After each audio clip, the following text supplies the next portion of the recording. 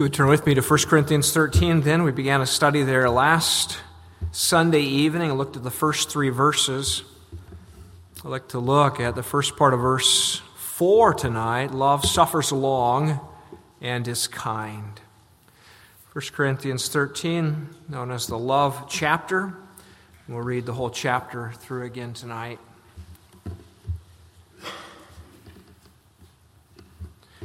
1 Corinthians 13 at verse 1, the word of the Lord.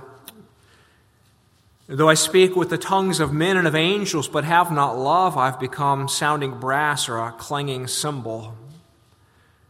And though I have the gift of prophecy and understand all mysteries and all knowledge, and though I have all faith so that I could remove mountains, but have not love, I am nothing.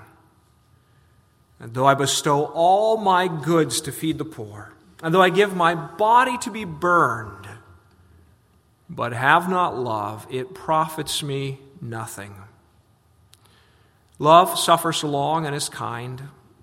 Love does not envy. Love does not parade itself. Is not puffed up. Does not behave rudely. Does not seek its own. Is not provoked. Thinks no evil. Does not rejoice in iniquity, but rejoices in the truth. Bears all things, believes all things, hopes all things, endures all things. Love never fails. But whether there are prophecies, they will fail. Whether there are tongues, they will cease. Whether there is knowledge, it will vanish away. For we know in part, and we prophesy in part, but when that which is perfect has come, then that which is in part will be done away. When I was a child, I spoke as a child, I understood as a child, I thought as a child. But when I became a man, I put away childish things. For now we see in a mirror dimly, but then face to face.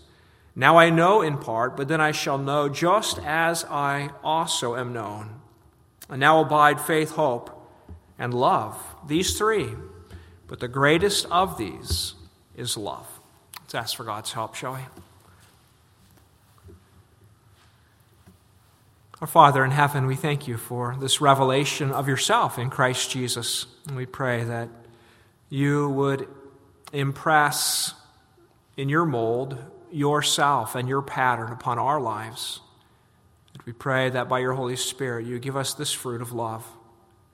Speak to us by your word. Convict us, Lord, of our sin. Challenge us in our weakness. Encourage us, O Lord, in our hopelessness, that we, walking in the power of the Lord Jesus, might become more like him. In his name we pray. Amen. Well, it's a strikingly beautiful chapter, 1 Corinthians 13. Someone has written, on our best days we long to give this love, and on our worst days, we long to receive it. Right? We would love to be a people more patient, more kind, and when unexpectedly we receive unusual patience or kindness shown to us, it's what's marvelous. The writer says, these instances of love reinstate hope in the face of hopelessness. They breathe life into lifeless situations. They make life more human, more alive. Even unbelievers recognize the beauty of 1 Corinthians 13. Not only the beauty of its poetry, but the beauty of its nobility to live such a life as this. But we recognize, as we began to see last Sunday night, that before this chapter is encouraging, it's also deeply humiliating. Because this chapter, as we noted, is planted firmly between chapters 12 and 14, where the apostle's discussing spiritual gifts and the misuse of them among the Corinthians, who had become remarkably selfish in their use of gifts, prophesying, and especially tongue-speaking, in which they were consumed with their own egos. And that's not all. There were a multitude of difficulties in the Corinthian congregation. There were those divisions. I'm of Paul, I'm of Apollos, I'm of Cephas, those fractions. There were people taking to each other to court, apparently, suing each other. How do you like to worship next to the guy you have a lawsuit against? There were Lord's Supper fractures. The rich having a feast. and the poor being left out. And there was this spiritual gift misuse. And so the chapter is humiliating. Someone suggested that if you take out in those verses that come after our text tonight, love is patient, love is kind, then they all have a bunch of knots. Love does not envy, does not parade itself, is not puffed up. If you take out the knots, you end up with a pretty good description of what the Corinthians were like. The Corinthians envy. The Corinthians are puffed up. The Corinthians are rude. And maybe that could be said of us sometimes as well.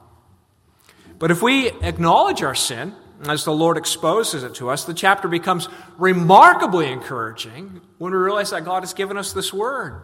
Because it means there's hope, right? There's hope. If God looked upon a hateful and hating world and there was nothing he was going to do with it, he was going to leave it to itself, he would not give 1 Corinthians 13. 1 Corinthians is the news that God is pleased to create a new human race, a new humanity.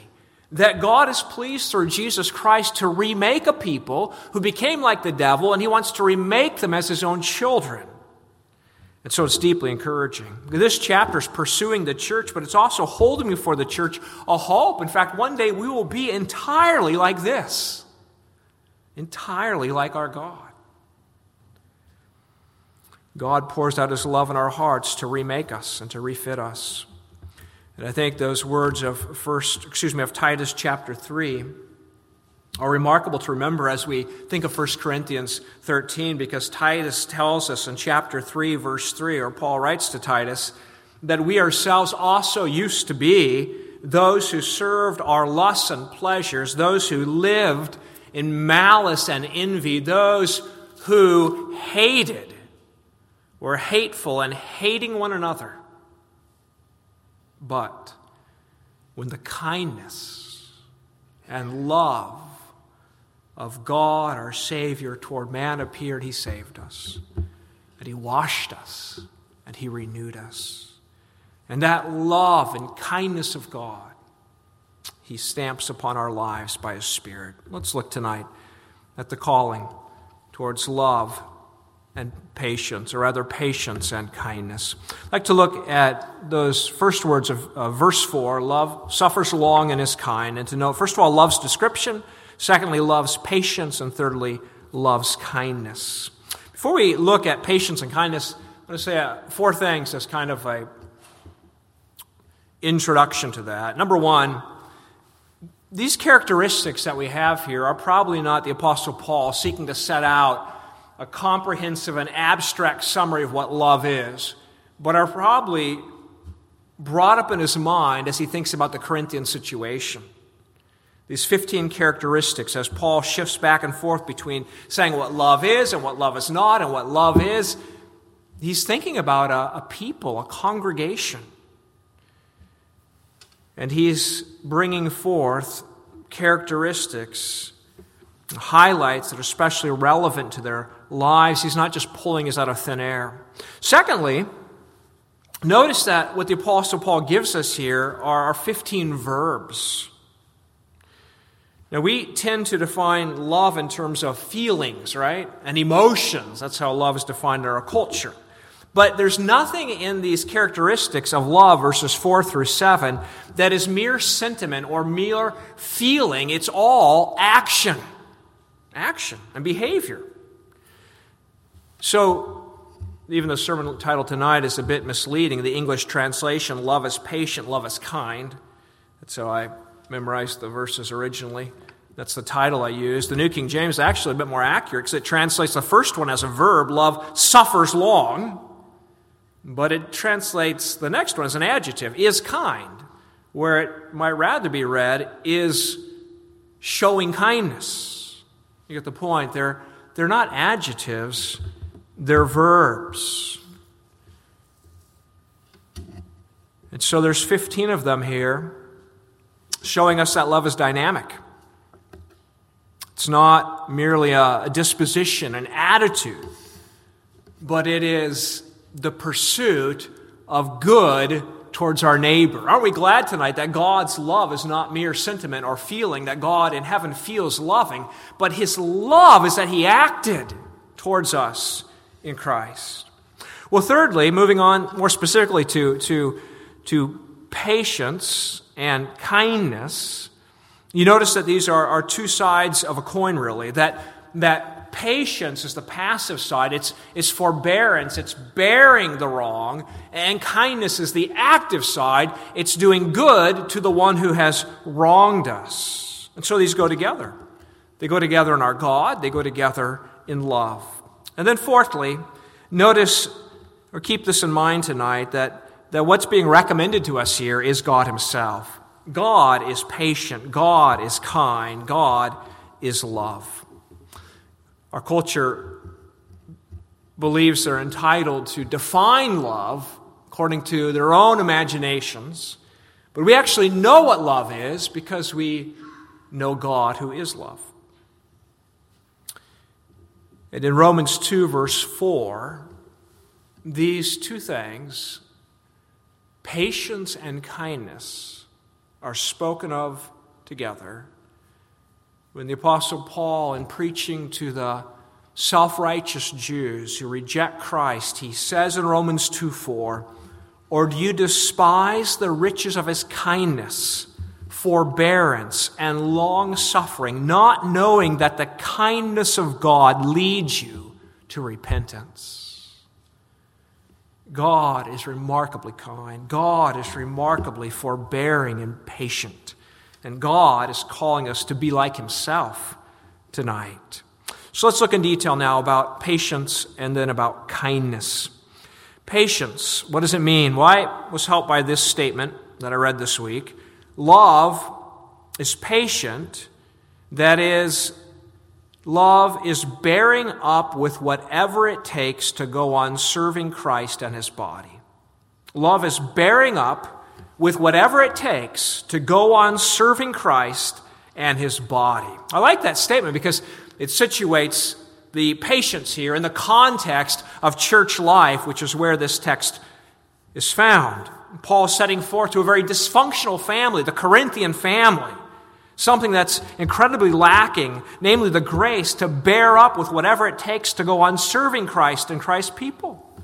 Well, what do you have to bear up with? You have to bear up with many things, right? To go on week after week serving brothers and sisters. You have to bear up with the wrongs done to you, those acute injuries, but you have to bear up with the fact that you're surrounded by people. And people have weaknesses and people have needs. And people may appear to be in your way of what your heart wants.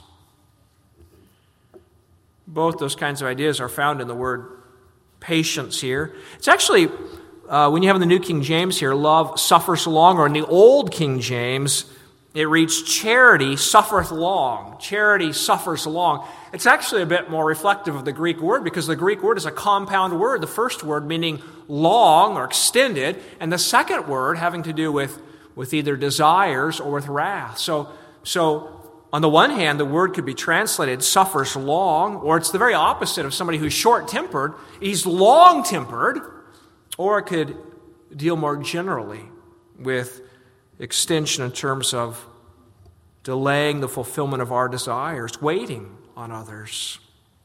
Well, think of the first, of bearing injuries, the idea of patience in terms of willing to bear the wrongs that have been done to you without being incensed or incited or lashing out. Proverbs 19:11 says, good sense makes one slow to anger, and it is his glory to overlook an offense. James 1:19 and 20 reads, "Know this, my beloved brothers, let every person be quick to hear, slow to speak, slow to anger, for the anger of man does not produce the righteousness of God." Now, the Lord revealed himself as slow to anger early on in the history of this people. This morning we talked about Mount Sinai. We read Exodus 19 and 20. But following that awesome revelation of God, what did the people do? They made an idol, the golden calf. Moses, comes down from the mountain and he shatters the tablets of the law. But God doesn't give up on his people. He calls Moses to get a couple more tablets and to come back up the mountain And then you read in Exodus 34, the Lord descended in the cloud and stood with him there and proclaimed the name of the Lord. The Lord proclaimed the name of the Lord. The Lord passed before Moses and proclaimed. This is Jehovah intoning his own name. The Lord, a merciful and gracious God, slow to anger. That's how it begins. The Lord proclaiming his own name. And what does he say of himself? I'm slow to anger.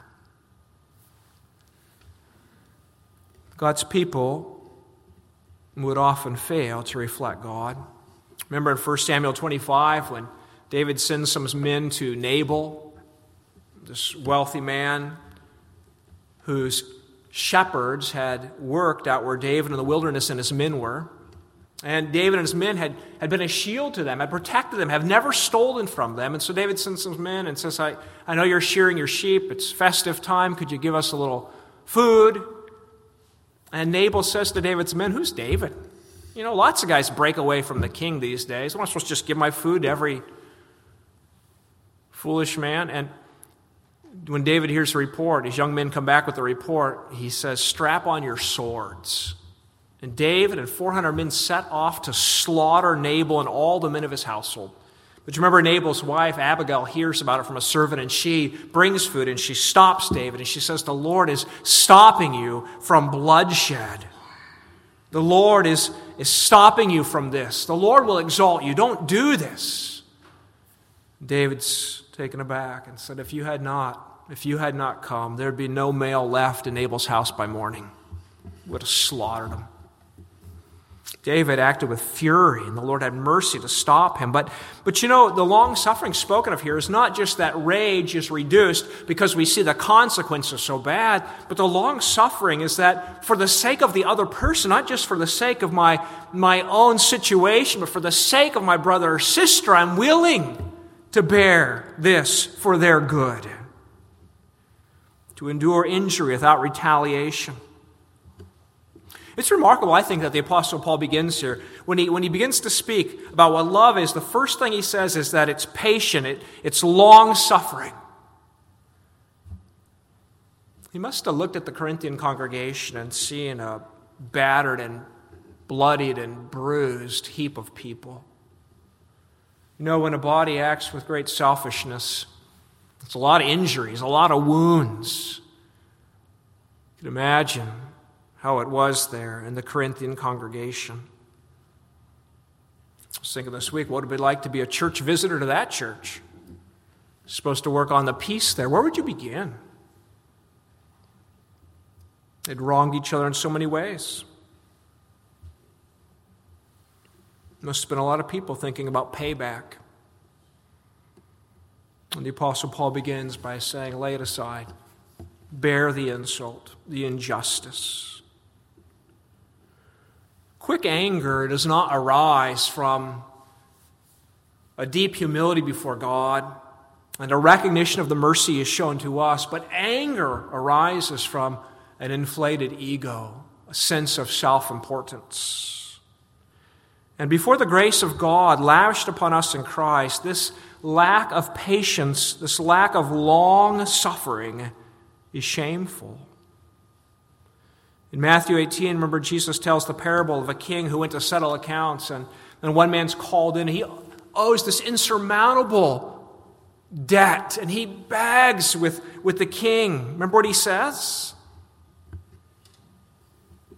He begs with him.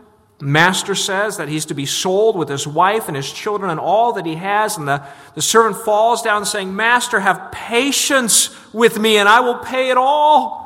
The master's moved with compassion. He releases him of the debt. And then he goes out and finds a fellow servant who owes him next to nothing, right? And he grabs him by the neck, and the fellow servant says, have patience with me, and I will pay you. But he would not, and threw him into prison. It's quite a story, of course, because we recognize that the king who showed the patience is our God, and we recognize that the one who wouldn't show patience is us. Patience of God is glorious, isn't it? The Apostle Paul in 1 Timothy, chapter 1, he will describe what he was, right? He will describe what he was. I was formerly a blasphemer, a persecutor, an insolent man. This is the man who sought to wipe out the church of the Lord Jesus Christ. But the grace of our Lord was exceedingly abundant,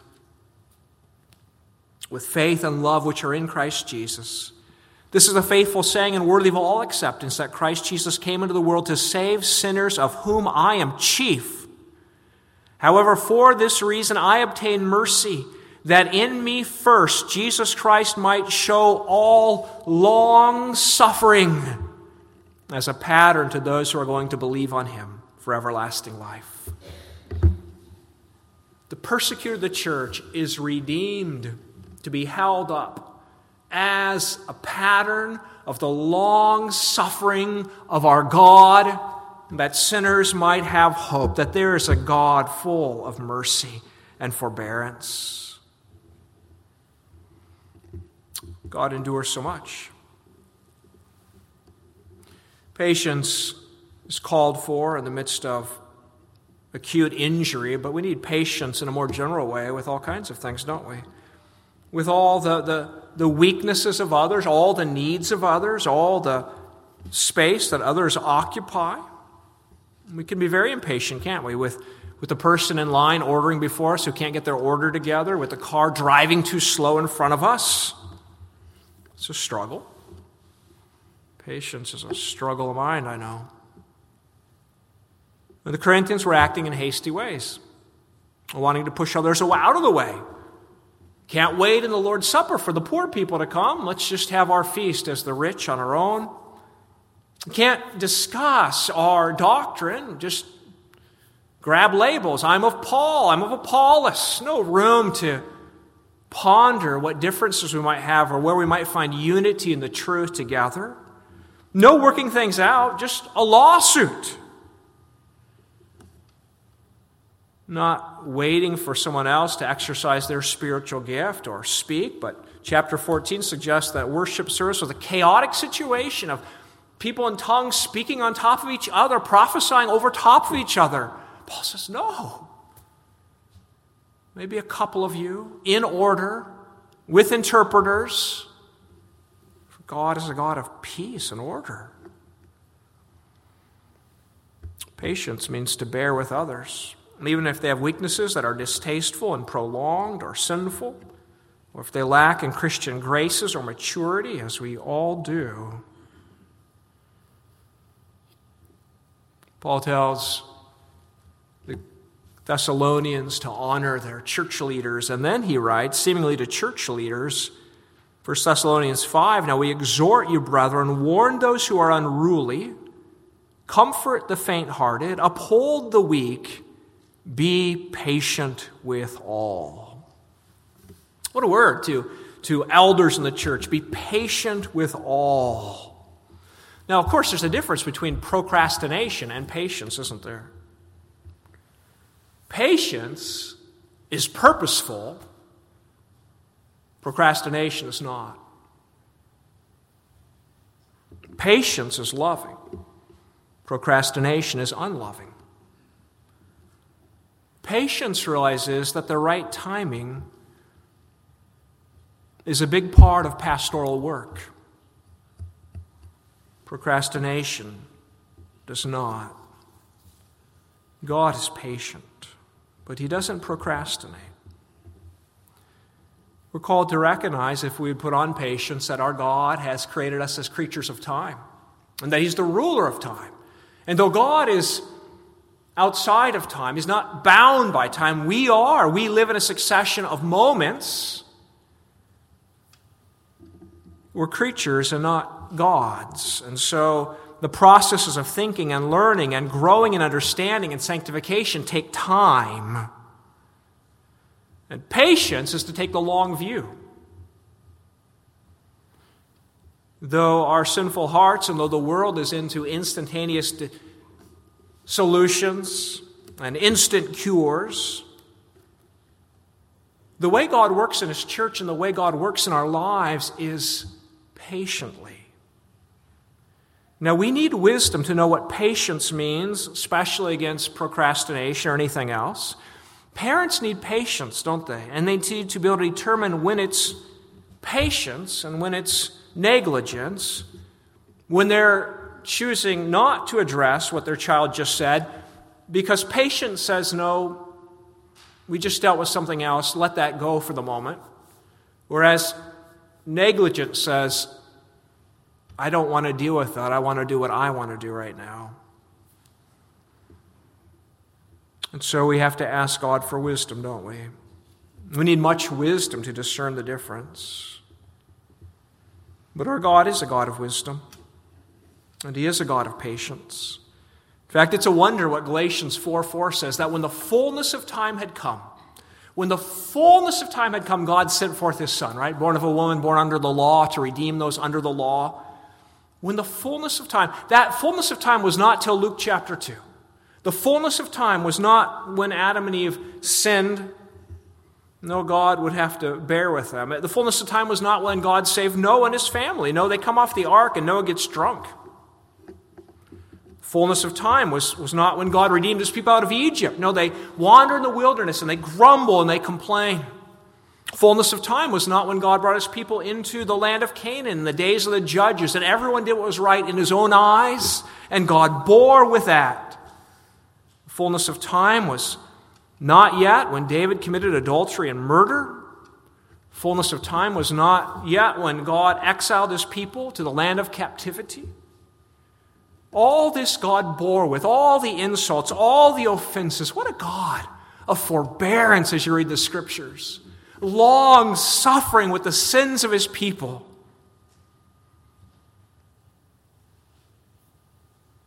And what a God who's born with us. What a God who is born with us in our sins. It's good to count the blessings and name them one by one. It's also good to count the failures and the long suffering of God towards us, day after day after day.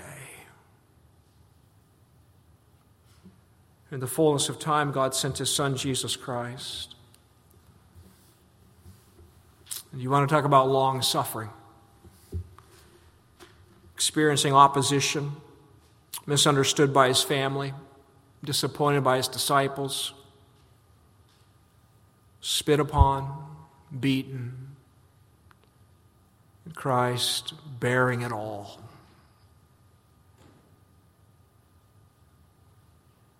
Patience is to know the Lord Jesus Christ, isn't it?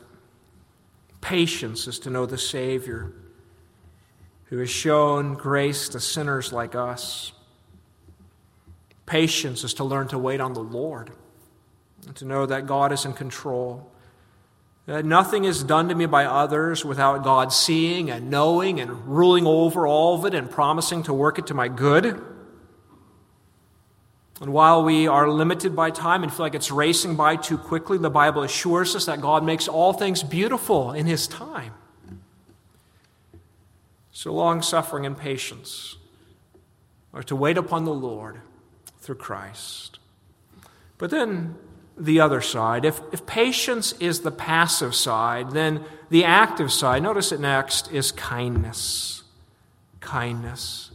Now, commentators point out something very interesting, that this is actually the only place in the Bible, and I think I read it's even the first place in any written document that survives, the first place in any extant written document that kindness is used as a verb. The word kind or kindness are found in other places, but Paul uses a verb to show kindness. Some people think he made it up himself. And indeed, it's interesting, isn't it, how vocabulary changes when the revelation of kindness comes into the world, our Lord Jesus Christ. Now, if patience is to bear the insult, kindness is to pay back the insulter with goodness, with mercy, with love. It's a godlike quality, the Puritan Thomas Manton says. And do you remember 1 Peter 3? Therefore, laying aside all malice, all deceit, all hypocrisy, envy, and evil speaking, as newborn babes desire the pure milk of the word, that you may grow thereby, if indeed you have tasted that the Lord is kind. Kind. So on the one hand, Paul says to this congregation that's fractured, that's divided, that's full of self and ego, he says, be patient, bear with each other, suffer long. But he says that's not enough. Now look at the one who's in your way in your mind, or look at the one who hurts you, and be kind. The early church father Chrysostom, called Golden Mouth for his eloquent preaching, said, love breaks the spiral of anger and resentment by showing kindness. Not only by enduring nobly, but also by soothing and comforting do they cure the sore and heal the wound of passion. Didn't the Apostle Paul know that the fact of the power of love revealed in kindness, that it might itself begin to repair the fractures in the Corinthian congregation, wounded hearts and feuds between members and coldness that had set in for a very long winter might be ejected if even one of the parties of the quarrel might show kindness.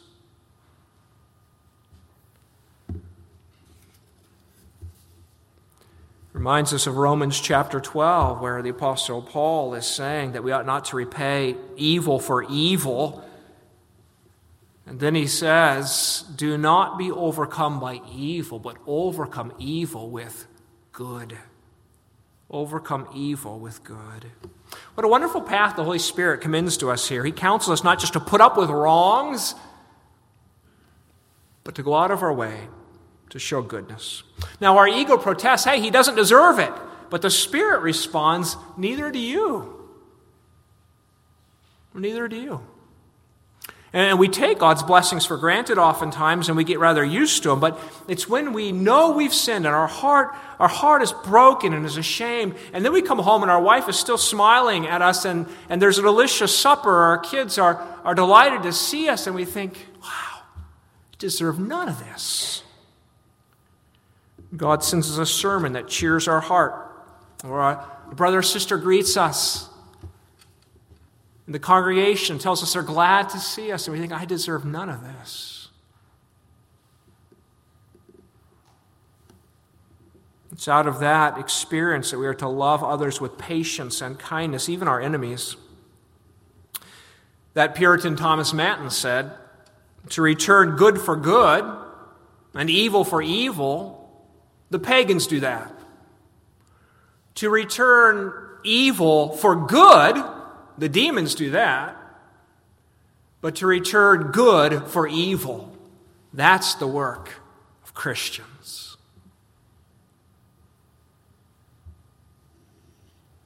We are to show kindness, just like with patience, not just in places where we've been wronged, but also in more general ways. Recognizing that everyone we meet in this world carries a heavy load. When we're driving down the road sometimes, we may be upset with the driver in front of us, a 90-year-old man who's going too slow. We wonder why he doesn't get a move on, but we don't think about the fact that he's not comfortable driving at a higher speed, and actually, if he was driving at a higher speed, you wouldn't be comfortable. Or maybe we don't think about the fact he actually would love to give up his license, but none of his children or grandchildren have enough time for him. You see, when we're overwhelmed in the car, we just got some bad news or we're late for the appointment, and somebody lets us in traffic, we're grateful for that. We've got a need, we've got a burden. But somehow when we drive sometimes, we think nobody else has any needs or burdens but me. And sometimes it's that way in the church, isn't it? We know the burden we bear, but what about the hidden sorrows and unhealed wounds, unbeknownst to us and the one who sits beside us or in front of us or behind us, who could use kindness?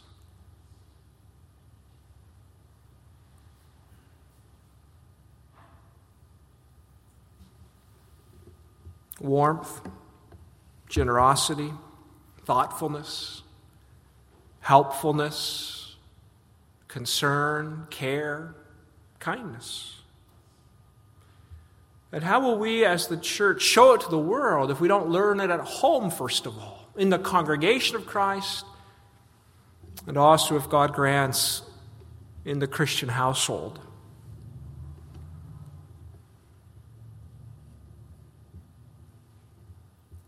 Am I responding to others with the same tender heart and forgiveness that God has shown to me in Christ Jesus? It's one thing to say, well, I didn't give him any grief. I didn't insult him. I wasn't rude. But Christ would say, were you kind? Did you go out of your way to do him good, to speak a word of cheer, to be concerned about his needs, to be helpful? I didn't choose this passage to preach on because I thought there was some great need in IRC. It's actually kind of the opposite. Sort of studying it each week now and thinking, I'm not sure exactly why I chose it, because actually what I read of here is, by God's grace, so visibly evident. I don't see envy, puffed up people, grateful for the humility, for the love, for the kindness, for the patience, of which I've been a recipient, and many of you have as well. I'm not exactly sure why I chose the chapter, other than I was looking for a short series and I was attracted to it. I think mostly for myself. I loathe my impatience, pray to be more kind. But there are beautiful displays of kindness in the Church of Christ, and some of them are just outstanding, aren't there? Remember when I was in seminary, single man, studies were pretty overwhelming. I'd go to church on Sunday. Actually, I was going to the church where Reverend Marcus is now, the Oak Glen congregation in Lansing, Illinois. And there's a few ladies in that congregation, wives, mothers, who go out of the way to greet some of us seminarians with a smile and to inquire about our studies and to invite us over. And the kindness that was shown. Look back on that, it was so remarkable. I really can't imagine having made it through seminary without those cheerful, smiling faces on Sundays. There's some in our own congregation who are exuberant in kindness. These things should be marked and studied and imitated. The graciousness of God revealed in His people. And yet we can't just resolve to be more kind, can we?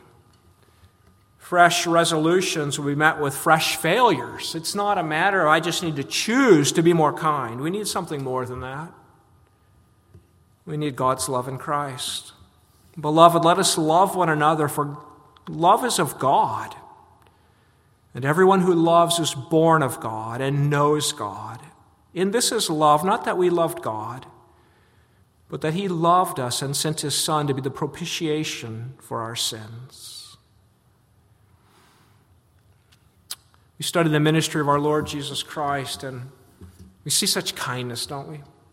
Such compassion upon bodies that are broken, upon parents who bring children that are possessed by the devil, upon a widow who loses her only son, upon an older lady who's been bleeding for years, upon the poor and desperate, even upon the rich and the selfish. Jesus was kind and forbearing.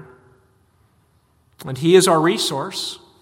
The fruit of His Spirit, the fruit of Christ's Spirit is love, joy, peace, patience, kindness. So we must pray for Christ to live in us. And to say with the Apostle Paul, I have been crucified with Christ, and I no longer live, but Christ lives in me.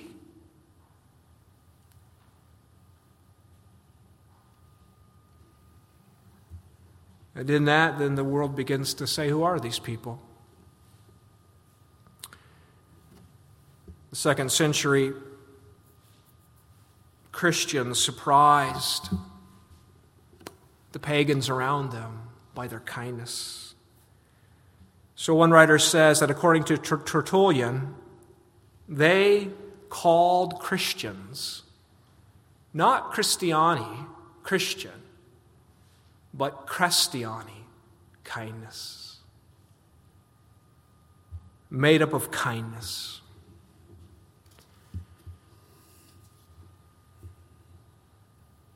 We sometimes look down on those who've substituted the truth of the gospel for kindness, and churches that have seemingly abandoned the truth and in its place just talk about being nice. But the solution to that is not to cling to the truth and be unkind to people, but in clinging to the truth to know Jesus Christ, to walk in his kindness. And if we do that, then the world begins to see, don't they? It's said of the early church father Augustine, the greatest theologian of the early church, right, whose thinking about free grace still influences us tremendously today. But remember, he was a godless man. But he came into contact with Ambrose, bishop. And what drew him to Ambrose was, first of all, the kindness that Ambrose showed to him. Kindness. Could we as the people of God be more kind to each other and learning it at home than to the world? The world might wonder what this is. Love I've never seen before. I've heard about the word kind and kindness, but I've never seen kind as an action verb, showing kindness, demonstrating it. Not a love that's sentiment, mere expression, and I do love him, but a love that's revealed in deeds. By the concern we have for those we meet, by the smile we give them, by the inquiry about their life, by the helpfulness, by the way we speak to them and about others in front of them. What a wonder to be the people of Jesus Christ. Not simply, gloriously, Christian, but to be Christiani, made up of mildness and kindness. Amen.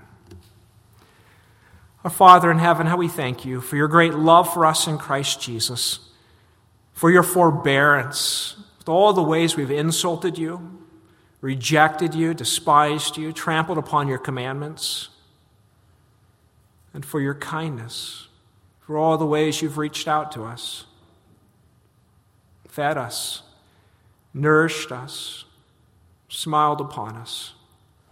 Well, God, we pray that in Jesus Christ that you would make us after yourself, and that the world may see in us the glory of our Savior. In his name we pray, amen.